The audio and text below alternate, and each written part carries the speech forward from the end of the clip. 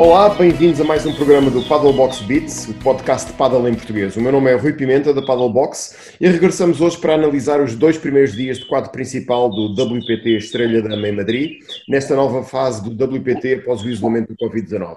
Hoje voltamos a ter o prazer de contar com a presença do melhor jogador nacional de paddle, quem sabe todos os tempos, o nosso Belasteguin, volta a fazer a piada, Diogo Rocha.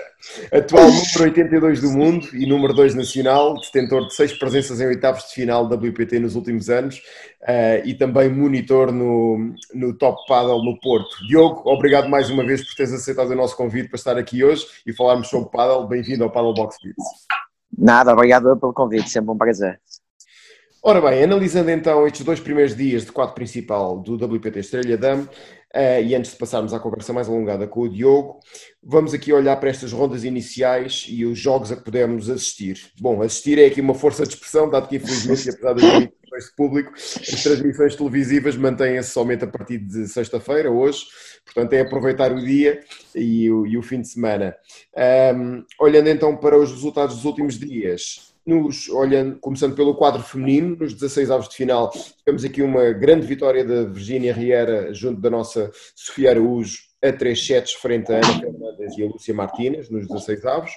Também uma réplica muito bem, uma grande réplica desta nova dupla italiana, pelo menos para mim desconhecida, Chiara Papacena e Giulia Sussarel, frente a Núria Rodrigues e Ângela Cara, a venderem cara à derrota frente a esta dupla espanhola.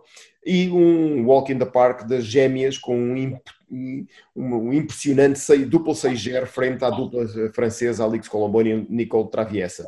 Olhando para os oitavos de final femininos, o grande destaque foi também a vitória da nossa Sofia Araújo ontem, mais um jogo duríssimo, frente a uma dupla muito aguerrida, Alba Galani e Vitória Iglesias. A Sofia junto à Virgínia conseguiram em 3 sets levar desta dupla espanhola numa grande vitória da Sofia que lhes permite hoje estar presente nos quartos de final. Uma excelente prova para a nossa jogadora portuguesa. Também destaque para a réplica dada por Melania Merino e Esther Carnicer frente à Marta Ortega, à Martita e à Bea Gonzalez, que também a obrigarem a terceiro set. E ao passo que no quadro masculino, grandes jogos nos 16avos, grandes jogos ontem também nos oitavos. Destaque aqui para a vitória de Javi Garrido e Juani Mieres sobre Gonzalo Rubio e Adai Santana por duplo 6-4. Também Uri Botelho e Javier Ruiz a ganharem a Coqui Nieto e Ravi Rico Dazi em 3 sets. Ao passo que, num dos grandes jogos que se esperava de maior competitividade no dia de quarta-feira, Fede Xingoto e Juan Telho levarem de vencido facilmente Ramiro Moiano e Luciano Capra por 6-1, 6-3. Também um grande jogo, Jerónimo Gonzalez Luca e Adriana Alemande a obrigarem Tapia e Belasteguin a 3 sets, com parciais impressionantes. Uma pena não podermos assistir a este jogo, a não ser pelo constante refresh do WPT, 4-6, 6-3, 5-7 para Tapia Belasteguin. A estreia de Juan Martín, o regresso de Juan Martín ao lado do brasileiro Lucas Campagnolo, também num grande jogo frente a Anton Sanz e a Inigo Zaratiegui. E por último, terminando aqui, olha, o dia de quarta-feira, a surpresa na derrota de Lucas Bergamini e Miguel Lamperti frente a Vítor Ruiz Remédios e Garcia Diestro. Esta dupla que voltou a causar estragos, mas não conseguiu vergar o Ale Galani e o Juan Lebron, mas obrigá-los a 3 sets ontem nos oitavos de final, grande jogo também, ao que se juntam mais outros 3 grandes jogos, Fede Xingoto e Juan Telho a ganharem a Arturo Coelho e Ivan Ramírez, talvez a dupla surpresa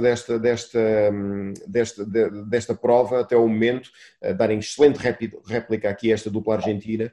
Por outro lado, Javi Garrido e Juani Mieres a serem vergados perante a incontornável dupla Uri Botelho e Javier Ruiz, que hoje mais uma vez vão estar nos quartos de final. E também destaque aqui para o jogo a 3 sets, mais um, que é uma pena ninguém conseguir assistir a esta partida, de Matias Dias e Maxi Sanchez serem obrigados a irem a um terceiro set frente a Cilingo e Dinen. Será que temos aqui um Dinen a voltar aos grandes tempos de há uns anos e da promessa que pareceu ser aqui há uns anos quando jogava com o Stupasuk? Uma questão para que se calhar colocarmos aqui um pouco ao Diogo. Por último, aqui o destaque também para o jogo, mais uma vitória de Juan Martín Dias ao lado de Campagnolo, 6-4-7-6, frente a uma das minhas duplas favoritas do WPT, pela espetacularidade. Falham-se farta, mas são uma dupla efetivamente espetacular. Martim Pinheiro, Sanches Pinheiro e Alejandro Alex Ruiz. Bom, Diogo, algo nestes 2 primeiros dias, alguma surpresa? Mais no feminino, com a presença da Sofia, que está fora das 8 cabeças de série, e conseguir fazer a parte final não é fácil, mas felizmente também com alguma sorte no quadro e algum azar da Nori que saiu e o reposicionamento de cabeças de série, a Sofia calhou para mim com a pior dupla de cabeças de série, mas mesmo assim uma grande dupla, e conseguiu fazer um excelente trabalho e está nos quartos de final. No masculino, apesar de jogos muito nivelados e muito equilibrados, as 8 duplas cabeças de série estão nos quartos de final, por isso... os favoritos continuam em prova. Alguns a sofrer bastante. Falávamos aqui da dupla Artur Coelho e Ivan Ramírez, conheces certamente esta dupla. O que é que nos podes dizer deste brilharete desta dupla nesta prova? Conheço bem, são 2 miúdos com imenso talento, imenso potencial. O Artur Coelho ano passado já fez alguns quadros, principalmente no início do ano jogou com o Pincho, e se não me engano fez 2, 3 quadros logo, e o Ivan também fez com o Miguel Yanguas, mais para o final do ano. São 2 jovens muito agressivos, excelentes jogadores, ótimas pessoas também. Por acaso tive a sorte de treinar com eles agora em Marbella no primeiro WPT do ano, e é uma dupla dificílima de jogar porque são os 2 muito agressivos que impõem um ritmo alucinante à bola, e quando estão finos e com bom timing devem estar infernais neste torneio. Passaram uma duríssima prévia sempre e fizeram oitavos e bateram-se de igual para igual com o Xingo de Telho. Ok. Olhando aqui de uma forma global para as duplas deste ano, qual é que achas que pode ser aqui a dupla surpresa deste ano? Há tantas sempre. Coque e Ravi Rico já não são surpresa, porque já fizeram final ano passado, mas são das minhas duplas preferidas, até pela relação pessoal que tenho com o Coque, mas também pelo talento deles, que é impressionante. Pois há tantas. De Extra, o Vitor Ruiz fizeram um grande torneio e eu gosto muito de os ver juntos. Já tinham ganho um Chalas, se não me engano, há 2 anos.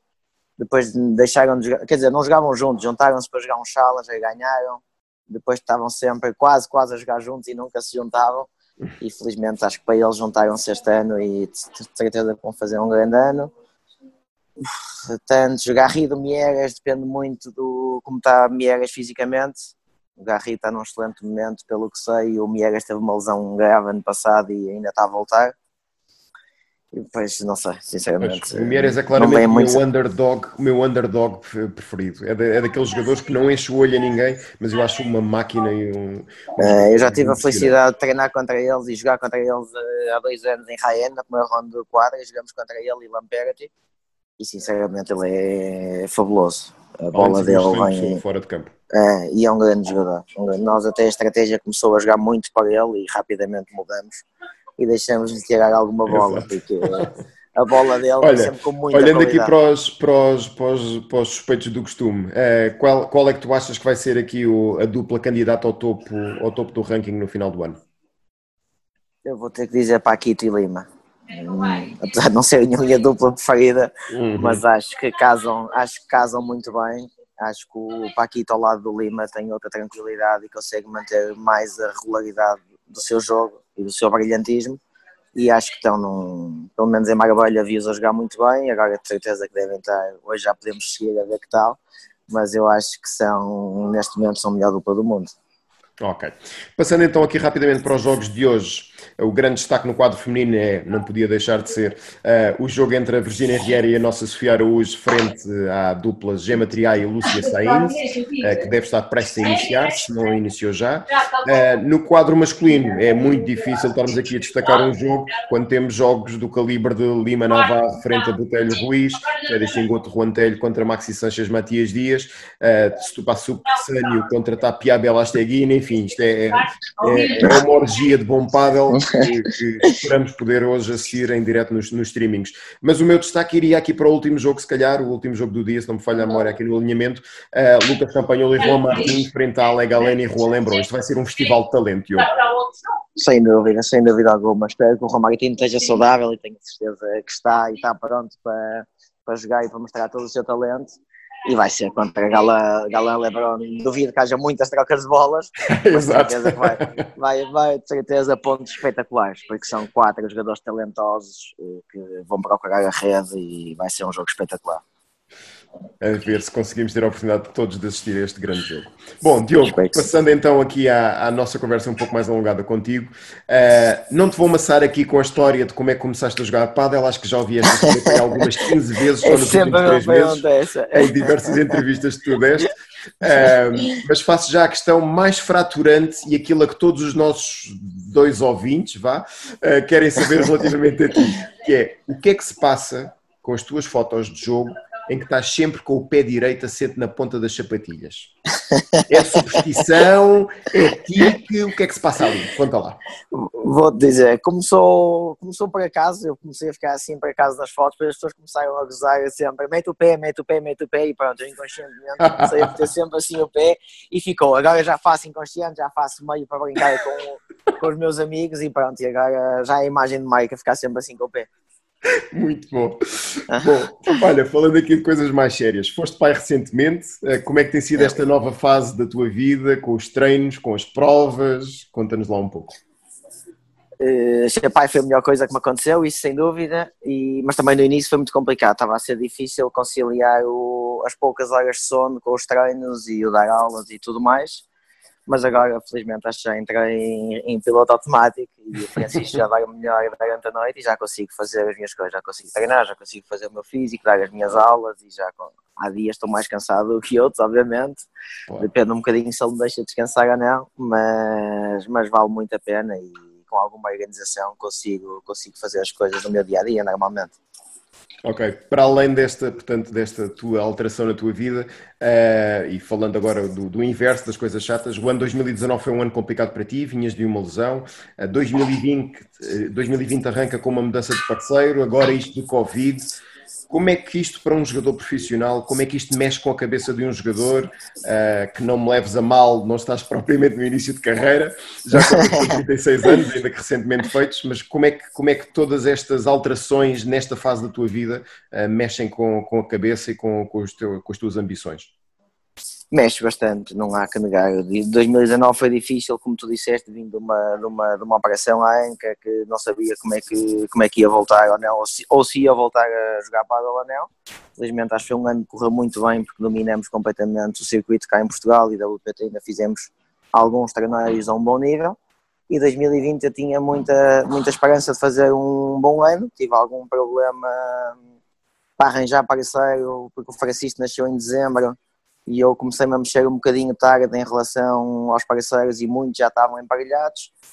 Estive fechado com 2 jogadores, com um que me deixou na mão antes de começarmos e depois com outro que me deixou outra vez na mão antes de Marbella, o que dificultou um bocadinho as coisas. Joguei Marbella para desenrascar com o Chico Gomes do lado esquerdo e pronto, e depois com esta situação toda do Covid, que não sabemos quantos torneios vão haver ou não, esse sistema todo do ranking difícil de perceber, os pontos contam, depois só saem os 2019, só saem 2021, tudo isso vai ser um ano complicadíssimo. O que tento pensar é os torneios que houver e tentar fazer o melhor possível, tentar arranjar um parceiro para jogar até ao final do ano e pronto, é o que é.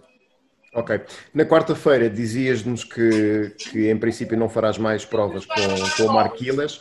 Já tens algum parceiro para a próxima etapa de Madrid, que nos possas revelar? Não está nada fechado, mas posso dizer que, como te disse no outro dia, eu queria jogar com alguém que já conhecesse, porque com esta situação do Covid não vai haver tempo para nos juntarmos, nem vai haver tempo para treinarmos muitas horas juntos, nem vai haver tempo para jogarmos muitos torneios até a dupla ficar consolidada. Tem que ser alguém que eu já conheça e a minha primeira opção sempre foi o Guga Vasquez, que estou sempre a desafiá-lo para jogar, já joguei com ele no final do ano passado e gostei imenso. Ele este ano não estava com muita vontade de jogar, mas depois lá jogou Marbella e é praticamente certo que vamos jogar o próximo torneio. Ele está com uma pequena lesão no joelho, vai ser reavaliado hoje e se ele estiver saudável vamos jogar o próximo torneio. Ótimo, ótimo, boas notícias. Olha, tiveste aqui a felicidade de jogar bastante tempo ao lado de um craque como o António Luque. Conta-nos um pouco de como foi essa experiência e as expectativas que tinham no início, quando começaram a dupla, e se concretizaram ou não essas expectativas, e que balanço é que fazes de uma forma global desta tua dupla com o Luque? Eu gostei muito de jogar com o Luque. Nós começamos a jogar em meio de 2016, se não me engano, no Challenger de Lisboa, que até correu bem, fizemos oitavos de final e podíamos ter feito quartos de final, perdemos um jogo equilibrado. Mas pronto, e acho que até 2019 eu acho que estávamos a fazer bons resultados, fizemos alguns quartos principais, fizemos um ou outro oitavos de final de Challengers, estávamos a ganhar muitos torneios em Portugal. Depois o início de 2019 foi muito bom, fizemos o quadro principal no meu primeiro WPT de Vigo, dominamos o paddle nos torneios em Portugal praticamente, e depois aconteceu-nos o que acontece muitas vezes, que é muitos anos a jogar com a mesma pessoa, perdemos ali 2, 3 jogos maus, francamente maus, e depois a relação dentro do campo não ficou tão boa. É normal uma pessoa, há algum desgaste sempre, e achamos melhor deixarmos jogar o WPT juntos, porque precisávamos de novos desafios, já era um bocadinho mais do mesmo, e sentimos que precisávamos de coisas novas os dois. E pronto, ano passado ainda jogamos em Portugal com excelentes resultados, e este ano optamos por deixar de jogar. Mas gostei imenso de jogar ao lado do António, é uma excelente pessoa e um grande jogador, e acho que enquanto estivemos focados e concentrados no nosso jogo, eu acho que fizemos excelentes exibições. Ok, metendo aqui um bocadinho de pimenta na conversa, ou não fosse esse o meu nome, esta separação do Luca foi um divórcio litigioso ou amigável? Ou seja, no final, desejasse-lhe good or bad look? Não, eu desejo sorte, menos quando jogar contra mim. Eu espero sempre que ele tenha, eu gosto muito dele, já nos conhecemos há bastante tempo, espero que ele tenha muito sucesso na carreira dele. Obviamente, quando jogar contra mim vou querer ganhar, mas foi uma separação amigável. Ele escolheu ir para Lisboa e jogar com o Miguel e não tem problema nenhum. Ok. Continuando aqui nos temas fáceis, em Portugal foste campeão nacional em 2019 e depois deixaste de o ser. Sei que o tema é polémico e pouco agradável, mas queres contar-nos o que passou, mesmo que seja em versão muito suave e sem ferir suscetibilidades. Não tem problema nenhum contar assim. Nós sabíamos que a minha opção sempre foi jogar com o António, porque ele era o meu parceiro. Não é que eu tivesse ido buscar um jogador espanhol para jogar o Campeonato Nacional, não, ele era o meu parceiro, e recebemos informação que ele podia jogar o Campeonato Nacional, que estava elegível para nos inscrevermos. Nós inscrevemos e fomos jogar. De repente depois saiu uma comunicação a dizer que a dupla campeã nacional tinha que ser uma dupla 100% portuguesa. Eu já não tinha tempo para arranjar outro parceiro, nem queria, porque o meu parceiro, o António, e decidimos na mesma jogar, e ganhamos o torneio, felizmente. Por isso, para mim, nós fomos os vencedores, apesar de não sermos considerados oficialmente vencedores. Ganhamos o torneio e ganhamos bem, acho eu. Quem assistiu, acho que ganhamos bem. E depois, pronto, juntamente com os meus advogados que disseram que eu tinha a razão do meu lado, nós recorremos para o Conselho de Justiça da Federação para me ser atribuído o título. E o Conselho de Justiça decidiu, posso dizer, acho que não estou a dizer, isto não é segredo nenhum, mas decidiu ontem, os 3 juízes do Conselho de Justiça, 2 votaram a favor, que a Federação tinha razão, 1 votou a meu favor, ou seja, eu peguei no Conselho de Justiça. A única coisa que posso fazer agora é recorrer para o Tribunal Arbitral de Desporto. Não sei se me apetece fazer isso ou não é entrar em guerra com ninguém, porque sinceramente já me conheces há muitos anos e sabes que eu não estou... Não estou no desporto para estar em guerra, estou apenas para fazer o meu melhor e que haja justiça nas coisas que se fazem. E pronto, eu vou muito pelo que os meus advogados e as pessoas que sabem disso me dizem. Eles estão a analisar todo o processo e vamos ver se recorremos para o TAD ou não, ou se vale a pena recorrer para o TAD ou não, porque para mim e para as pessoas que me são próximas nós ganhamos. Ok, que é certo, exatamente. É que afinal caiu para o vosso lado. Bom, a nível nacional, continuas no pódio do ranking, estás agora em número 2. Ganhaste uma das primeiras provas do ano, deste ano já, ao lado do Vasco, reeditando aqui a dupla do time Vibra, aqui de há uns anos atrás, que tive o prazer de acarinhar aqui no contexto da Paddle Box. Esta dupla com o Vasco é para manter ao longo de todo o ano? Onde é que esperam chegar e que armas é que têm para derrotar aqui a dupla, se calhar mais forte, Luque Oliveira, entre as restantes duplas nacionais que existem? Eu e o Vasco juntamos para jogar o Campeonato Nacional e para jogarmos os torneios, um ou outro torneio 5.000. A ideia que eu tinha é nos torneios 10.000, que são os torneios mais fortes e os torneios que dão mais pontos, eu jogar com outro jogador, isso já tinha dito ao Vasco, não por achar que o Vasco é um excelente jogador, mas porque tinha já essa ideia, essa ambição de jogar os torneios mais fortes com outro jogador que ainda não queria revelar, até porque não sabemos quantos torneios 10 mil vai haver. Com esta situação toda, isto mudou um bocadinho, até mesmo os torneios 5 mil cada vez há menos, mas pronto, a parceria com o Vasco é para manter. Nós vamos jogar os torneios 5 mil, não vamos jogar também muitos por causa do desgaste que está sempre a jogar torneios, mas vamos jogar os torneios 5 mil, alguns, e vamos jogar o Campeonato Nacional. Okay. Falando de como é que podemos bater para ganhar ao Miguel e ao Luca, é difícil, ainda não os vi jogar sinceramente, não sei como é que eles jogam juntos, mas certeza que são dois grandes jogadores que nos vão criar muitas dificuldades, mas pronto, já nos conhecemos os quatro muito bem, já não há grandes segredos e há um bocadinho quem tiver melhor nesse dia vai ganhar. Pronto, mas já percebemos também que vais aqui importar um jogador eventualmente para as provas de 10 mil. É verdade, sim, isso já estava. Para os torneios 10 mil, sim, isso já estava mais ou menos fechado. Tenho um patrocinador que quer assim, eu também quero assim, porque é uma oportunidade de jogar ao lado dos jogadores melhores que nós e ter a oportunidade de trazer estes jogadores que estou a pensar para Portugal, acho que é uma mais-valia para os torneios em si. Fantástico, ok. Ficamos aqui cheios de expectativa então para saber quem será esse jogador. Bom, Diogo, como pouco simpaticamente referi há pouco, não caminhas para novo, 36 anos, mas que sonhos é que tu ainda tens no pádel? Que metas é que ainda pretendes atingir, quer a nível internacional, quer nacional? Eu sempre tive, desde que comecei a jogar pádel, sempre tive o objetivo de ser o melhor possível e de ganhar o máximo que conseguir. Por isso, eu, enquanto tiver esta vontade de ganhar, eu vou continuar a jogar, enquanto me sentir saudável e a minha anca aguentar, vou continuar a jogar, porque é uma coisa que eu gosto muito de fazer e sempre competi toda a minha vida. E pronto, eu em Portugal gostava de continuar no topo do ranking e voltar a ser campeão nacional, é um objetivo que tenho eu e o Vasco. E a nível da WPT é subir no ranking, é voltar a ganhar jogos, é voltar a ganhar muitos jogos e é voltar a jogar muitas rondas de última de prévia, ou segunda de prévia, primeiras de quadra, e é voltar a ter confiança e vontade de fazer. Mudando aqui um bocadinho de tema e falando aqui da formação no âmbito do Top Paddle, sabemos que o Top Paddle, onde dá as aulas, investe bastante na sua escola de paddle. Fala-nos um pouco, se possível, de como é que funciona aqui a gestão e a forma de atuação do clube no que diz respeito à intensidade horária dos treinos para os mais jovens e à preparação dos alunos para os torneios. E, por outro lado, se notas que o paddle já é olhado como um desporto presente e forte no panorama desportivo, nomeadamente do Porto. Sim, cada vez mais, que é uma coisa bonita de se ver, os miúdos começam desde cedo a jogar paddle, e isso o Top Paddle faz um excelente trabalho. Eu, por acaso, não trabalho com os miúdos por falta de tempo e os miúdos precisam de mais acompanhamento e não sou eu que estou com eles, mas muitas vezes vejo-os lá a treinar e é muito bom ver os miúdos pequeninos a jogarem já tão bem e a dedicarem-se já ao paddle, a não verem do ténis ou a não verem de outro desporto qualquer, a começar logo no paddle.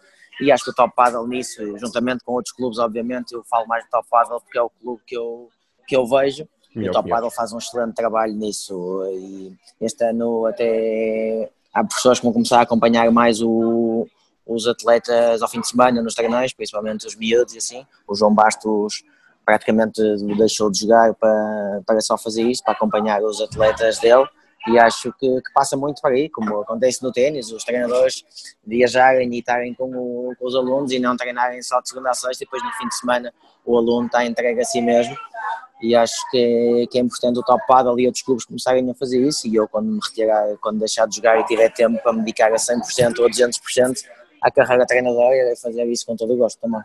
Ok, já me estás aqui a tirar uma das últimas perguntas, mas eu já lá voltamos. Bom, conheces bem a realidade de Portugal e também a realidade em Espanha, neste contexto da formação dos jovens, das escolas de pádel, onde é que achas que residem as principais diferenças?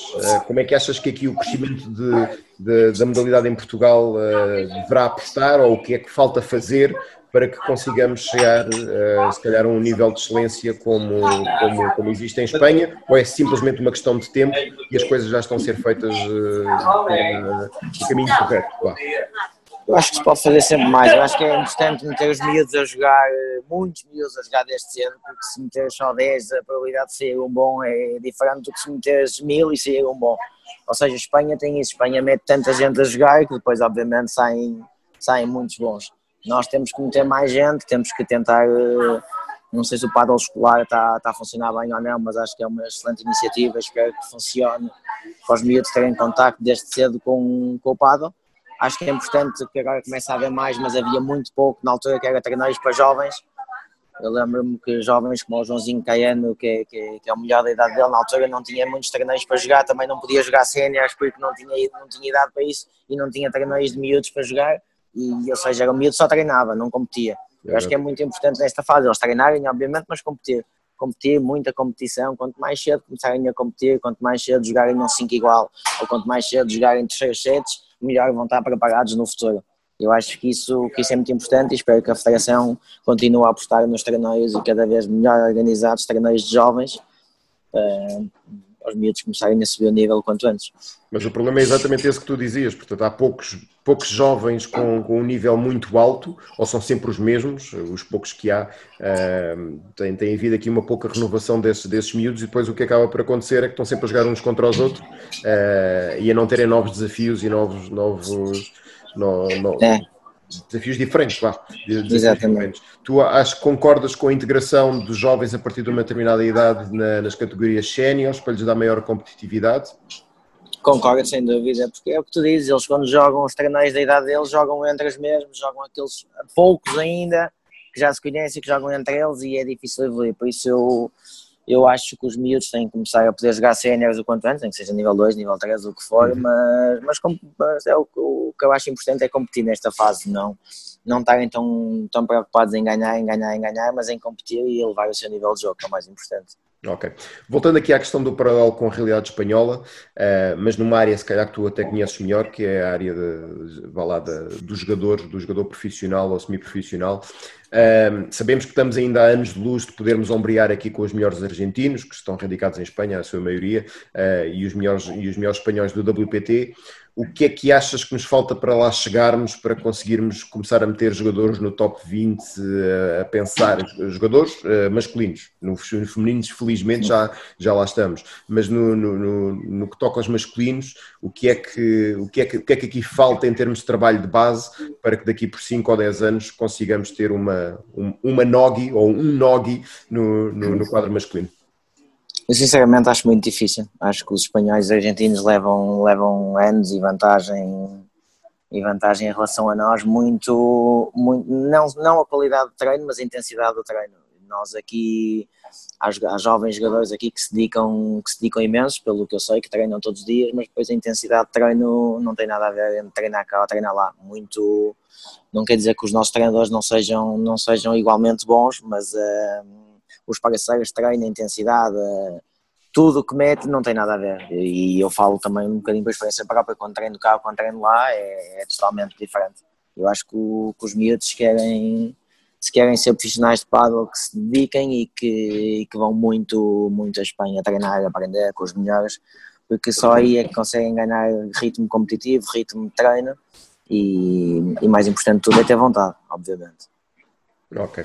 Bom, olhando aqui para o desenvolvimento da modalidade como um todo, há obviamente coisas a que estamos anos de luz, como esta questão competitiva, como a questão da formação também, dos espanhóis, mas o que é que tu achas que se faz de bom, ou o que é que se faz de bem ou até melhor do que em Espanha a nível do pádel? Notas assim alguma questão em que as coisas estejam mesmo a ser bem feitas por cá e que em nada ficamos a dever aos espanhóis? Sinceramente não sei responder, eu acho que os nossos torneios têm uma boa organização, têm uma boa qualidade, mas lá há muito mais sempre, há sempre muito mais torneios, com muito mais nível e cá é complicado, até aquilo que dizíamos dos jovens também é um bocadinho igual para os séniores, nós jogamos também sempre uns contra os outros, não há muita gente nova a aparecer e é difícil ganhar o ritmo competitivo que todos precisam jogando sempre com as mesmas pessoas. Okay. Isso em Espanha é totalmente diferente, porque eles jogam um torneio na Madrilenha ou o que seja, em Barcelona e têm logo primeiras rondas difíceis com... São mini WPTs, não é? Cada torneio exatamente, ou seja, eles vão para um WPT com outro ritmo, claro. Que aqui tanto nós como os jovens de certeza que ainda não vão. Ok. Bom, a minha última pergunta já me estragaste por duas razões e já vais perceber porquê. A primeira foi por já antecipares o que é que vais fazer quando quando terminares aqui a tua carreira competitiva, mas eu, pronto, porque acho que aqui a piada tem algum valor, eu não vou aqui revelar qual é que foi a segunda, mas já vais perceber. E eu vou fazer a pergunta à mesma, já sabendo a resposta. Não te quero fazer o funeral, atenção, acredita, mas como sou um enorme admirador teu, enfim, finalizada esta etapa competitiva, o que é que te vês a fazer? Continuaremos a ter um Diogo treinador, que já me disseste que sim, mas também poderemos ver aqui um Diogo sócio de um clube, ou finalmente vais-te dedicar aos penteados e abrir um salão de cabeleireiro para deixar de ter esse Goku do Dragon Ball? Eu rapei o cabelo no outro dia, ele já está a crescer, Pois. que é uma chatice. O meu cabelo cresce imenso, mas no outro dia estava rapado e já não dava para fazer este penteado à Dragon Ball. Mas sim, vejo-me ligado ao pádel. É um desporto que eu gosto imenso, que ensinou-me muito, é um desporto que eu quero continuar ligado. De certeza, como treinador, perguntas-me de sócio de um clube, possivelmente, não sei, sinceramente não sei, mas não te vou mentir, já fui convidado muitas vezes para ser sócio disto, sócio daquilo, ou ter uma academia com o meu nome, ou isto ou aquilo, mas é uma coisa que eu ainda não quis fazer, não quis avançar sequer enquanto jogo. Quero dedicar-me a jogar e estar centrado a dar as minhas aulas aos meus alunos que gosto muito, e depois futuramente logo se vê se ser sócio de um clube, se ter academia com o meu nome, não sei, há muitos projetos que eu gosto e que me cativam, mas sinceramente é como te digo, enquanto estou a jogar, não quero pensar muito nisso, quero jogar e dar as minhas E aulas desfrutar, e depois que ainda tens muito para dar, como é óbvio. espero que sim. Diogo, olha, a boa notícia é que os teus projetos são efetivamente continuares ligado ao pádel, que é ótimo, podemos continuar a ter-te aqui relacionado com o pádel, mas por agora é focar-te aí na questão competitiva e esperamos poder desfrutar do Diogo Rocha em campo durante muitos e bons anos. Bom, Diogo, muito obrigado por esta conversa, esperamos que tenhas um grande ano, se é que alguém pode extrair algo positivo deste, digamos que extravagante 2020, para não adjetivar de forma mais rude este ano, mas esperemos que no que diz respeito à questão competitiva e até pessoal, esperamos que tenhas um resto de um excelente 2020. É sempre um enorme prazer falar contigo. Muito obrigado e um grande abraço. Muito obrigado eu pelo convite, Rui, e muitos parabéns pelo excelente trabalho que vocês fazem no desenvolvimento do pádel. Obrigado, Diogo. Grande abraço. Obrigado, um abraço, Rui.